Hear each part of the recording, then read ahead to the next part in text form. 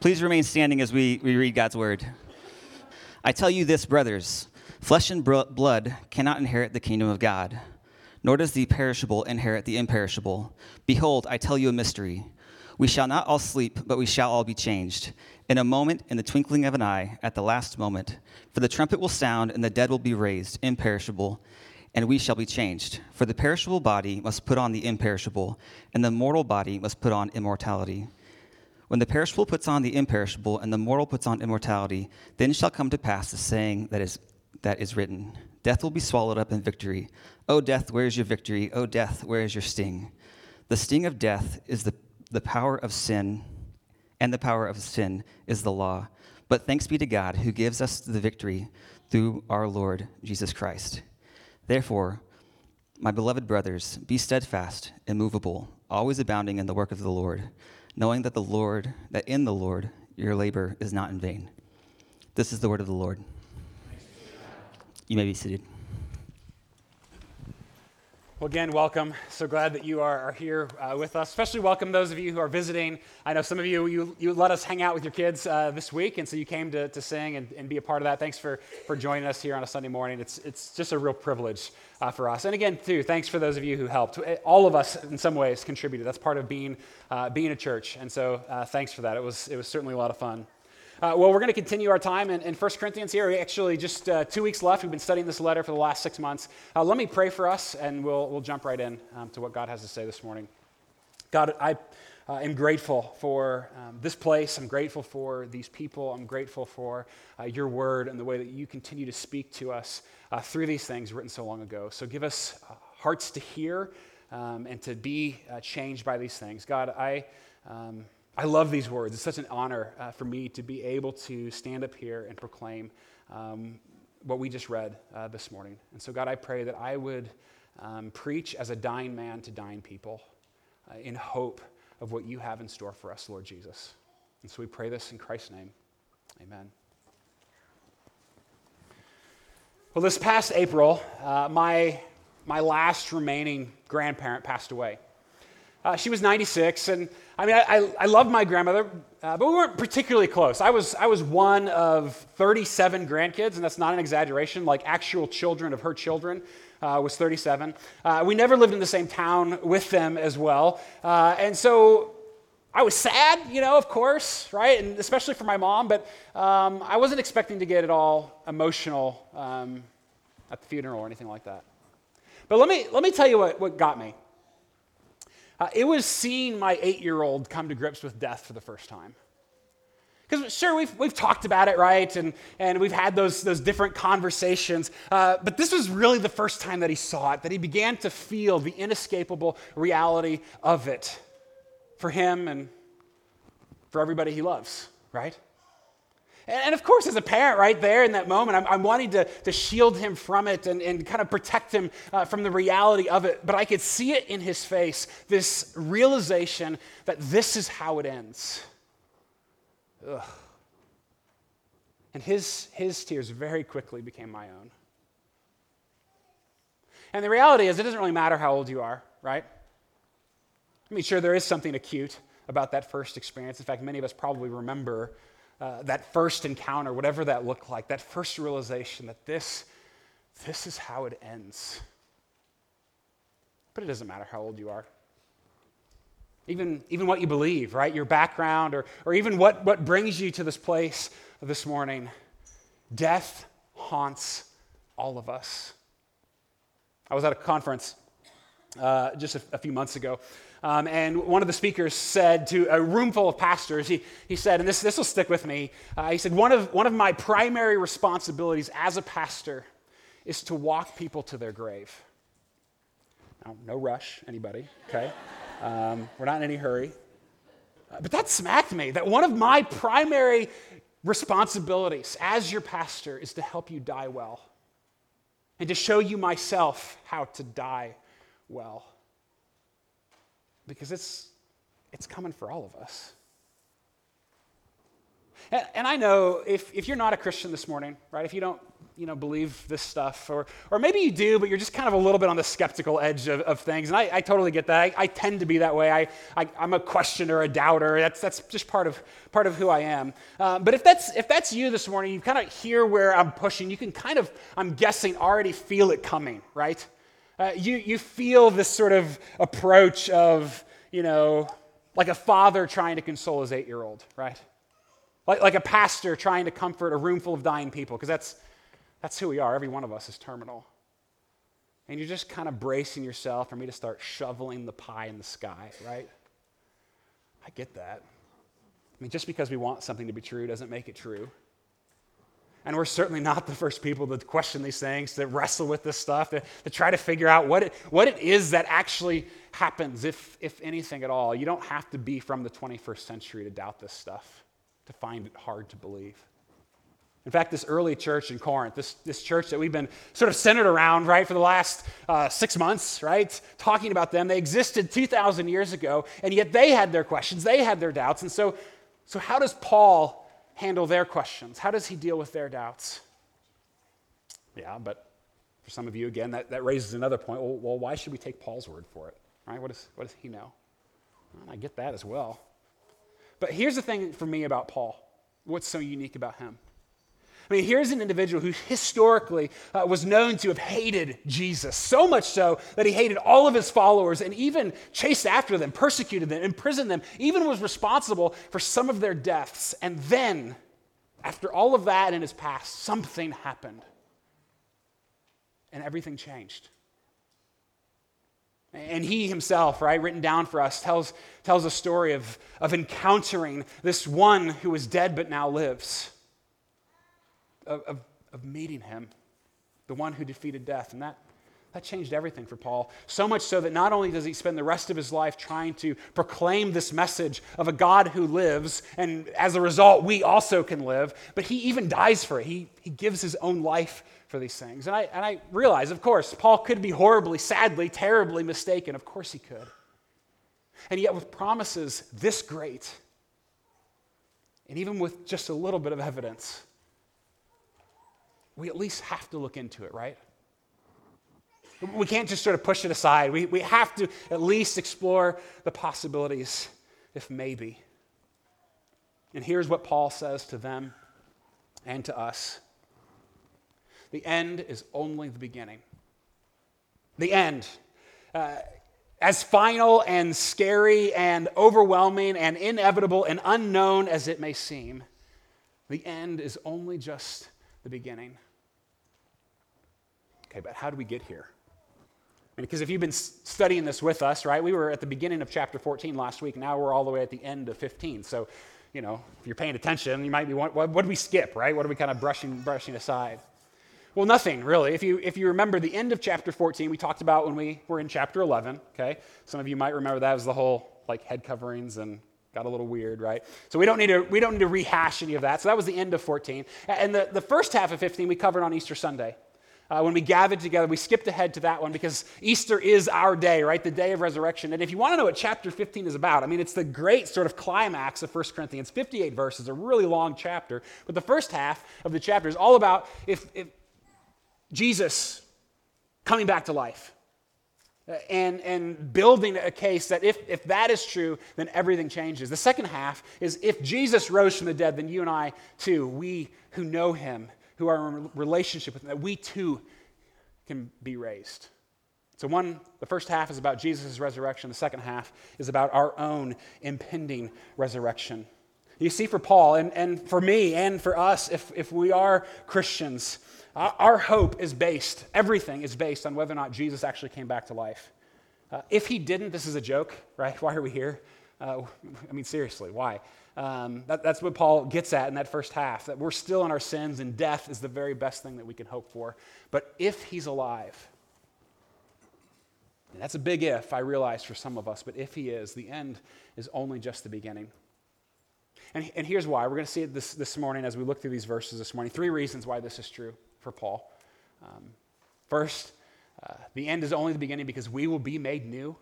Those of us who know Christ, we will be made new. Second, we will see death die and all that is ugly be abolished and destroyed. And third, we will know that it has not been in vain, that our current existence, the struggles, the pains, the work, it will not have been for nothing. So let's work through this together.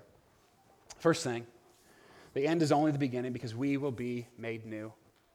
Those who have been resurrected by Jesus Christ will be made new, our new bodies in a new world. Look at verse 50. If you got your Bibles open, I'll read it. Otherwise, it'll be on the screen as well. But chapter 15, verse 50, Paul says, I tell you this, brothers and sisters, flesh and blood cannot inherit the kingdom of God, nor does the perishable inherit the imperishable.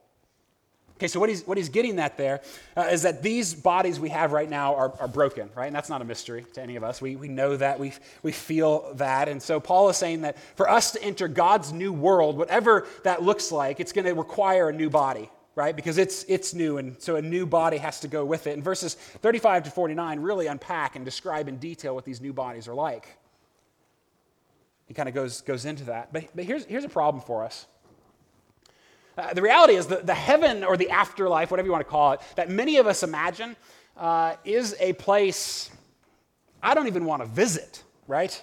More or less spend forever and ever and ever. You know what I'm talking about? Because when we talk about this subject, our imaginations about the next life have been more shaped by, Gary Larson and The Far Side than by Scripture, haven't they? Here's one of my favorites. I've shown this before, but I love it. I couldn't resist. Wish I'd brought a magazine. I mean, that kind of sums it up, doesn't it? For most of us, this is what we imagine. And there are three things about this that I absolutely make it a place that we want nothing to do with, right? This heaven or whatever it is. If this is it, we don't want anything. First of all, it apparently exists in a non-physical world, right? A non-worldly existence. And so, clouds and harps and maybe streets of gold, but it has nothing to do with current reality. And as such, it's not a place we can even imagine, more or less a place we'd actually go, right? It's just completely non-physical. And so we don't want to go there. Second, that we ourselves lose our identity, right? That we somehow become no longer human. And so, hence the wings, right? It's like, you don't know anybody with wings. That seems a little bit strange. Or maybe you don't even go that far. Some of us probably imagine that we're just sort of like ghosts, right? We're just sort of floating around in this non-worldly world, kind of thing. And we think about that, and we think, well, loss of our bodies, that feels like a loss of identity. And again, it's not a place I want to go, right? We can't imagine life without these things, and so any life without them just seems like, I just don't want that, right? We don't want to go there. And third, it just follows from this is that it's just completely lame, right? Wish I'd brought a magazine. Or maybe some of you, if you're particularly spiritual, you instead imagine a church service that never ends. Because that sounds like fun, right?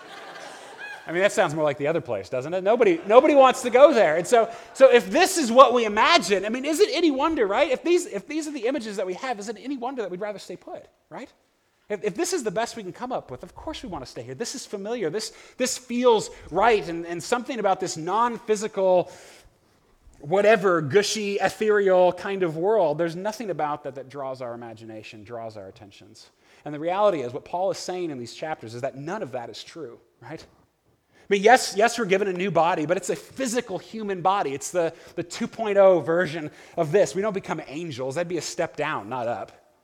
And yes, the world in store for us is different, but it's earth remade, physical, here, without all of the mess. Earth 2.0. And heaven and earth actually become one. What the scriptures teach is that the physical world matters. It's not trivial. It's not a sort of a dispensable part of reality, but it matters. And God didn't simply come for souls. He came to make the whole world right because the whole world is broken. Not just what lives within us, but our very beings and everything around us. And if you are a follower of Jesus, what Paul is saying is that you will be raised physical and whole. For example, my daughter recently asked, she's 6, completely out of the blue. I have no idea where this even came from. She's kind of afraid of animals. And so she asked the other day, if you get eaten by an animal, do you still get to go to heaven? Okay? Well, that's an interesting one. I don't remember that in seminary. These are the kind of things that she worries about. She actually called me into her room last night to make sure there were no snakes like under her bed. So this is part of the reality, bless her heart. But the reality is, to answer her question, yes, we get new bodies, right? We're not constrained to these physical things that we have, and yet what's promised to us, the picture that we see, is of a physical reality. Physical bodies in a physical world, just everything 2.0. And so what'll it be like? Well, Paul tries to kind of describe it a little bit, beginning in verse 35. But even Paul, right, who's brilliant, he's grasping at metaphors, right, trying to paint a picture of what it might be or what we anticipate, and yet it's hard to fully grasp, right? We don't know, and we can't pretend to know more than we actually do. But what he says is so clear beginning in verse 35, and I love the metaphor that he picks. He makes it clear that it is both like and dislike current reality. Both like and dislike current reality to the same extent that a seed is both like and dislike the plant that it becomes. That's kind of the analogy that he uses. And so essentially what he's meaning is that this is us right now, right? This is who we are. We are a seed, and all we know of life is a seed. That's it, right? We can't imagine anything else. This is what we've been. This is reality. This is what we know. We're a seed. And Paul says that there's a sense in which that seed has to die. It has to be buried in the ground before it bursts forth full of life and something new. That this is what we become, right? And what's so amazing to me about this metaphor is that, Paul, even writing 2,000 years ago, he knows, right, that on a molecular level, a seed and a tree are the same. It's the same. And yet it's completely different.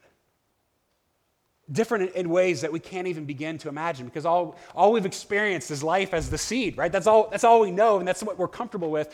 And yet it's same, but it's different. It's so much better. And just like Jesus was really Jesus after he rose from the dead. People knew him, recognized him, all of that, right?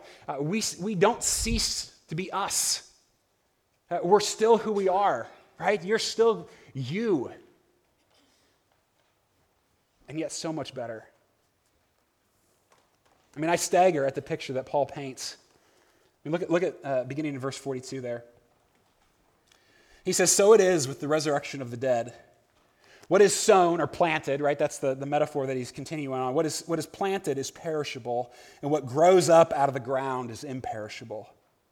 It is sown in dishonor, it is raised in glory. It is sown in weakness, it is raised in power. But this one is perishable.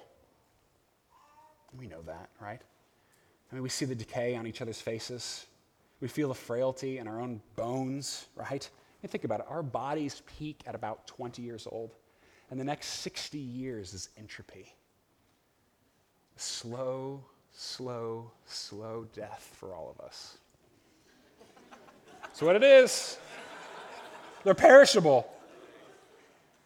And we know that we need a new one, right? Even our laughter, we know that this one's not going to cut it, not long enough, not as long as we want. And kids, you feel it every time you get hurt. You know that something is not right. And the older you get, right? Some of you out there, you definitely know. I've begun to explore that. It's just not the same anymore. We went to Worlds of Fun a couple weeks ago. And I don't think there's anything on the planet that quite reminds me of how old I'm getting, like riding a roller coaster. Because I used to love those things, and I still do, but now, I could ride them for, just over and over and over. Now it's like once, and I'm like, I just got to brace them. I get off, and it's different now, isn't it? And that's the simple part. Because there's also things like chronic pain and heart disease and cancer and kidney failure and on and on and on. We know that we need a new body. This what we have. We are perishable, right? Like food left out in the sun too long. That's who we are. But if you're with Jesus, Paul says, you'll get a new one. He says it's imperishable. And the Greek word that's used for imperishable, I don't think it quite carries the weight in the English like we see. Because when we hear the word imperishable, we just think, well, it's not going to spoil, right? It's going to last. And that's true, but actually a true opposite of perishable would be something that continues to improve. And most scholars would say that's what's happening in that Greek word. It's not simply that we stop spoiling, we stop getting old. We actually, our body and mind will spend an eternity getting better. Somehow mysteriously improving instead of entropy, progress. So it's hard to even imagine, isn't it? And he says from dishonor to glory. I mean, essentially from mess to beauty. One scholar supposes that if we were to actually see each other now in our resurrected bodies, we would be so beautiful, so glorious, that we'd be tempted to worship one another. It'd be that overwhelming. And we long for that beauty, don't we? From weakness to power, he says. Again, we know the inability that we have to make our bodies do what we want them to do, don't we? All of us. But no more. And it's not just that the deaf will hear. It's that even those who hear will discover new notes, new sounds, new melodies. It's not just that the blind will be able to see. It's that even those who see will find new colors and new textures and new beauties to marvel at. That the reality is, what Paul is getting at is that you and I, all of our senses, everything that we've tasted and touched and felt and seen and heard, all of it has been tarnished by sin. And yes, there's still such beauty and pleasure in our world, and certainly we get to experience that and taste of that all the time around us. And yet what he's saying is that you and I, we have yet, nobody in this room has yet to experience what it means to be fully human. Without sin, without the baggage, without the junk around us and within us. That when this happens, when we get these new bodies and we live in this new world, can you just imagine what that will do to our senses, to our experiences, to every bit of our reality, to no longer be bogged down by what's broken. And so he says, behold, I tell you a mystery. We shall not all sleep, but we shall all be changed in a moment, in the twinkling of an eye, at the last trumpet. For the trumpet will sound, and the dead will be raised imperishable, and we shall be changed. I mean, we try to change now, don't we? And we agonize over change, and we fail often. But then it'll happen in an instant. In the twinkling of an eye, that if you've given your life to Jesus, that's what Paul is talking about, right? He's talking specifically to those who have said, I'm with this guy who's defeated death. If that describes you, then you will actually be the you that you were always meant to be. Fully known, fully loved, as you were always meant to be from the very beginning. That is what you'll experience, and you'll experience it forever, that the end is only the beginning. And so let me ask, are we being made new? I mean, even now, right? Because again, this promise that Paul is talking about, it's only for those who are with Jesus. Those who have rejected him and who spend their lives rejecting him, they will also be raised, but they'll be raised to judgment, not life. You've got to give him your life. That's simply a matter of coming to him in belief and faith, right? That's the idea of confessing your sins and placing your dependence on him and saying, yes, I am with him. And then he begins that process in us even now. I mean, that God calls us new creations even now. Right, even in the midst of the old creation, right? The mess around us and within us, that we are declared new, that the cure has begun. And as we reject sin and cling to life, we begin to experience the newness that we were called to, created for. And we eagerly anticipate the day when we will be given new bodies, new hearts, a new world, and new lives. Yeah, but wait a second. I mean, all this sounds nice, right? But everything ends. I mean, we don't have any experience otherwise, right? Everything ends. Everything dies. And who's to say that we're not going to just make the same mistake as Adam, right? Adam was given a perfect world and he blew it, right? He chose to rebel, and as a result, all of this mess is part of our experience. Who's to say we're not going to do the same? Well, we're not just given a new start and a new opportunity to screw up. We will actually see death die and all that is ugly. And Paul says that's going to happen the same time that this whole mysterious new body thing happens. And I mean, I love that Paul calls it a mystery, right? And he says it very clearly, and we don't know, right? We don't know all of the details, and it is a mystery. And yet, listen to what he says in verse 54. When we receive these new bodies, he says, then shall come to pass the saying that is written, death is swallowed up in victory. O death, where is your victory? O death, where is your sting? The sting of death is sin, and the power of sin is the law. But thanks be to God who gives us the victory through our Lord Jesus Christ. Death is the enemy, and we feel it in our bones. It's the ultimate consequence for our rebellion against God in the garden originally, and now on a daily basis for all of us. And as a result, death is coming for us. And Paul says that the sting of death, right? The pain of death is sin. Because you see, sin is like the poison that we drink. Over and over and over. Another sip, another gulp. Day after day. Slowly killing us. And whether you chug it or just happen to periodically taste it, it's always fatal. And it is ravaging us from the inside out.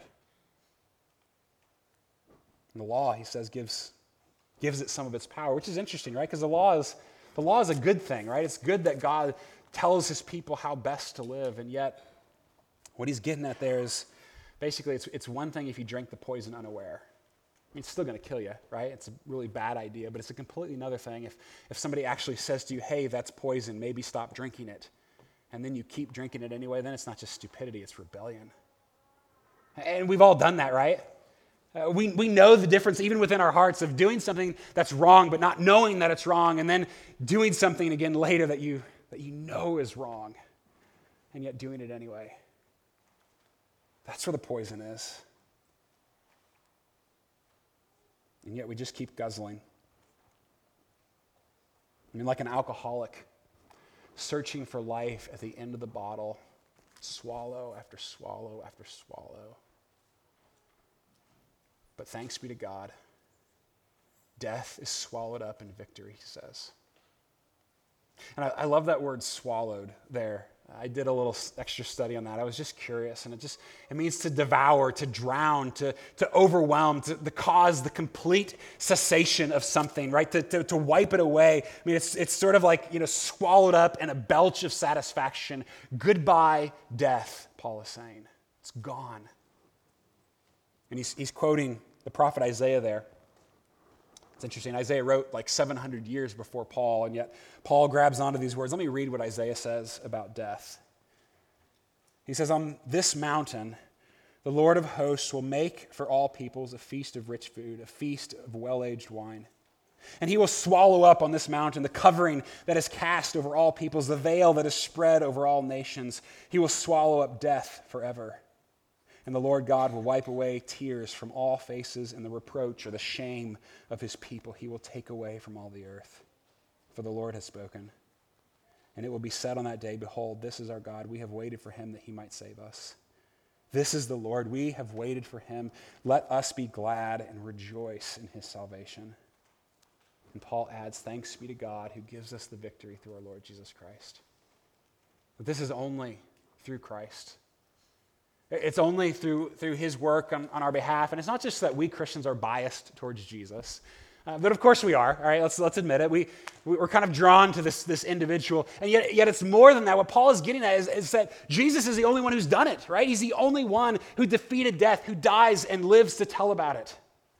And if that happened for him, then maybe, just maybe, there's a chance for me. Because the reality is, I'd really like to try that someday. To come back, to not be held down by the grave, but to live, and to not just live, but to see the death of death. That's the idea that Paul's getting. The destruction of violence and war, the annihilation of cancer and Parkinson's, the end of lust and greed and abuse and selfishness and depression and loneliness, and all of it swallowed up and flushed on down. Gone forever. A distant memory of our existence. I mentioned recently reading The Book Thief. Fascinating little book. As I talked about last time, you might remember if you were here, that the narrator of the story is death itself, which is just an interesting way to tell a story. So death is the one talking. And at the end, death says to the audience, to the reader, it's just so fascinating. I love how it ends. So this is death speaking. He says, I wanted to tell her many things about beauty and brutality, but what could I tell her about those things she didn't already know? I wanted to explain that I'm constantly overestimating and underestimating the human race, that rarely do I ever simply estimate it. I wanted to ask her how the same thing could be so ugly and so glorious, and its words and stories so damning and brilliant. None of those things, however, came out of my mouth. All I was able to do was turn to her and tell her the only truth I truly know. I, death, said it to her, and I say it now to you. I am haunted by humans. Because, friends, death will die.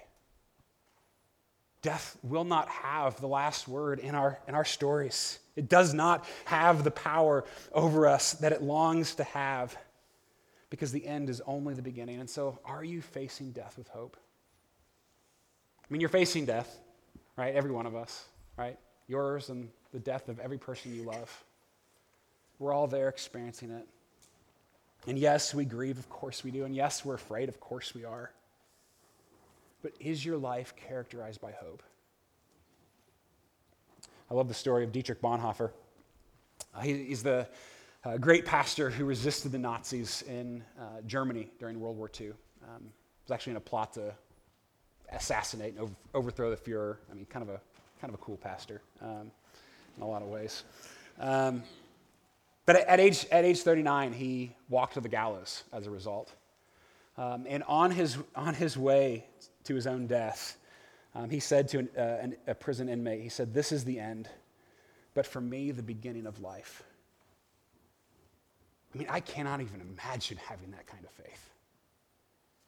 And yet how I long for a hope like that. But listen, I mean, at this point, it may seem like everything that I've said, everything here, it really is just pie in the sky, isn't it? At the end of the day, I tried to just sort of trick you a little bit. And it's something to look forward to if we happen to be right, but it's way off there somewhere in the future, and it makes very little difference in our lives today. Well, that's why this last verse that Paul hits is so important. It's the conclusion for all of chapter 15. If Jesus has risen from the dead, and if we too will rise from the dead as a result, then we will know that it has not been in vain. That our lives, our existence, the things that we do, the relationships that we form, the work that consumes us, none of it is in vain. Everything matters. This is what verse 58 is getting at. He says, "Therefore, my beloved brothers and sisters, as a result of all these things that I've just told you, be steadfast, immovable, always abounding in the work of the Lord, knowing that in the Lord your labor is not in vain." Your life, your work, your everything, it's not in vain. And really, according to Paul, if it's not true, if this is all just some great fairy tale, then that means that everything is in vain. That any sort of meaning that we try to carve out, any sense of significance in life, if death is the end, that we can try and we can pick certain things to say, this is what I'm going to define my life by, this is what's going to give my life meaning, and yet it's all going to end. That nothing lasts. That you won't be remembered very long after you're gone, that it's all going to be over, and that life is meaningless. Unless maybe there is something that lasts. And so one more question. Whether you're a Christian or not, again, regardless of your beliefs, what brought you here this morning, whether you're 8 or 88, are you seeing your life through a forever lens? Through a lens that outlasts you, that goes further than your, 80 years maybe, if you're lucky, 85. The work of the Lord, Paul says. And usually when we hear that, right, we kind of tend to put a whole bunch of spiritual categories together, don't we? We think of it's like the really spiritual things that Paul's talking about, that those are the important things. But the reality is, with a theology like this, with understanding that God has a plan for this world and these bodies and all of life, that means everything matters. Everything is spiritual. That there's no sort of dichotomy that we artificially make. I love how one scholar puts it. He says, what you do with your body in the present matters because God has a great future in store for it. And so what you do in the present by painting, preaching, singing, sewing, praying, teaching, building hospitals, digging wells, campaigning for justice, writing poems, caring for the needy, loving your neighbor as yourself, all of it will last into God's future.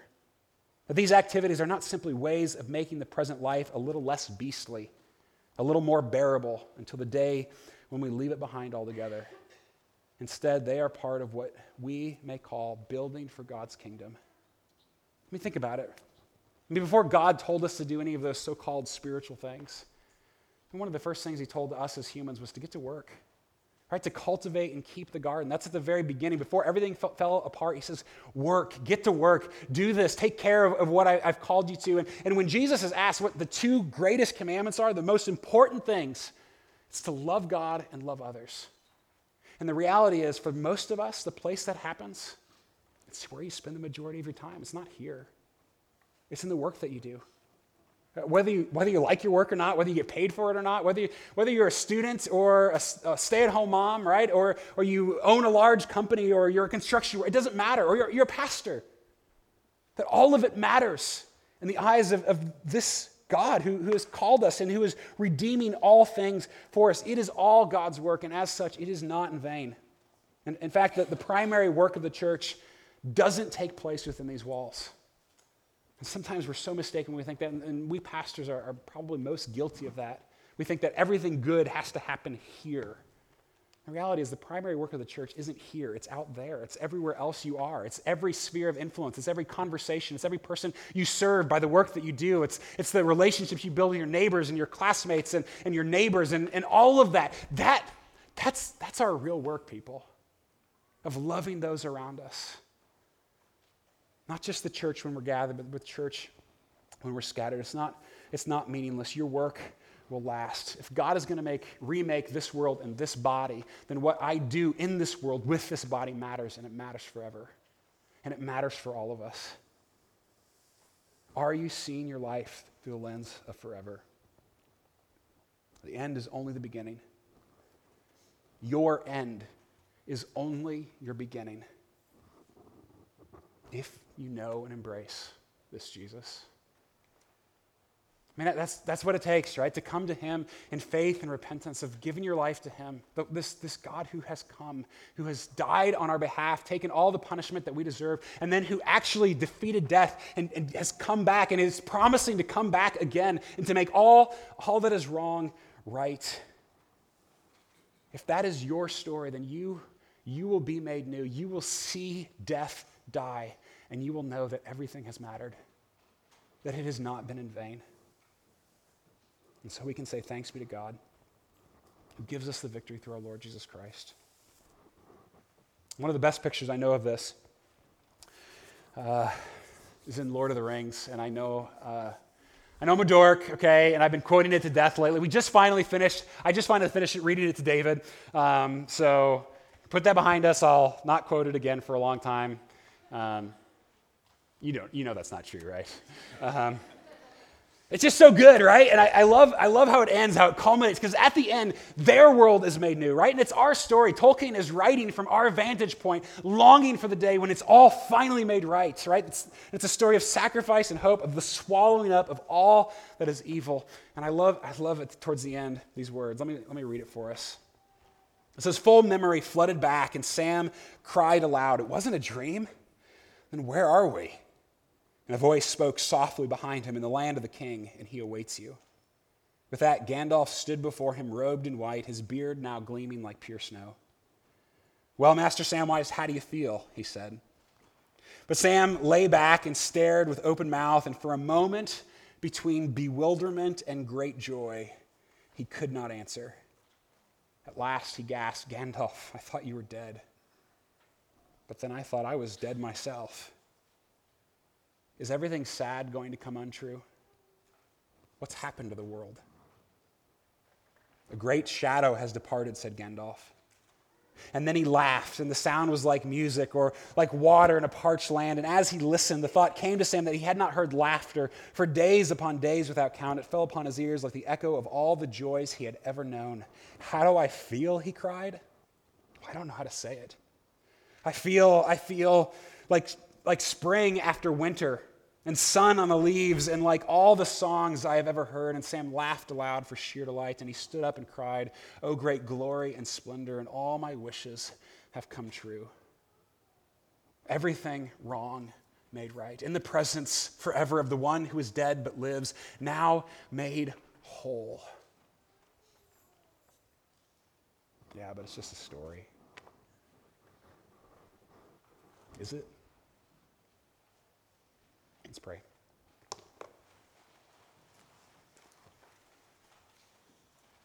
God, I pray that you would help us to believe. God, that's a work that you're going to have to do in us. God, I pray that you would give us the gift of faith, and that you would give us a hope that transforms everything about us. God, I pray that you would forgive us for our narrow views of what's happening and what's going to happen. And God, that we would be so captured by what you have in store that we would be able to cry aloud, Lord Jesus, come, and that we'd actually mean it. And God, that is our prayer. Please come. Come back, rescue us, rescue our world, take all that is ugly and broken and make it new, make it right, make it beautiful. And God, would you begin that work in me and in every one of us? And Lord Jesus, we thank you, for you are the one who has given us the victory. And so be glorified as we praise you now.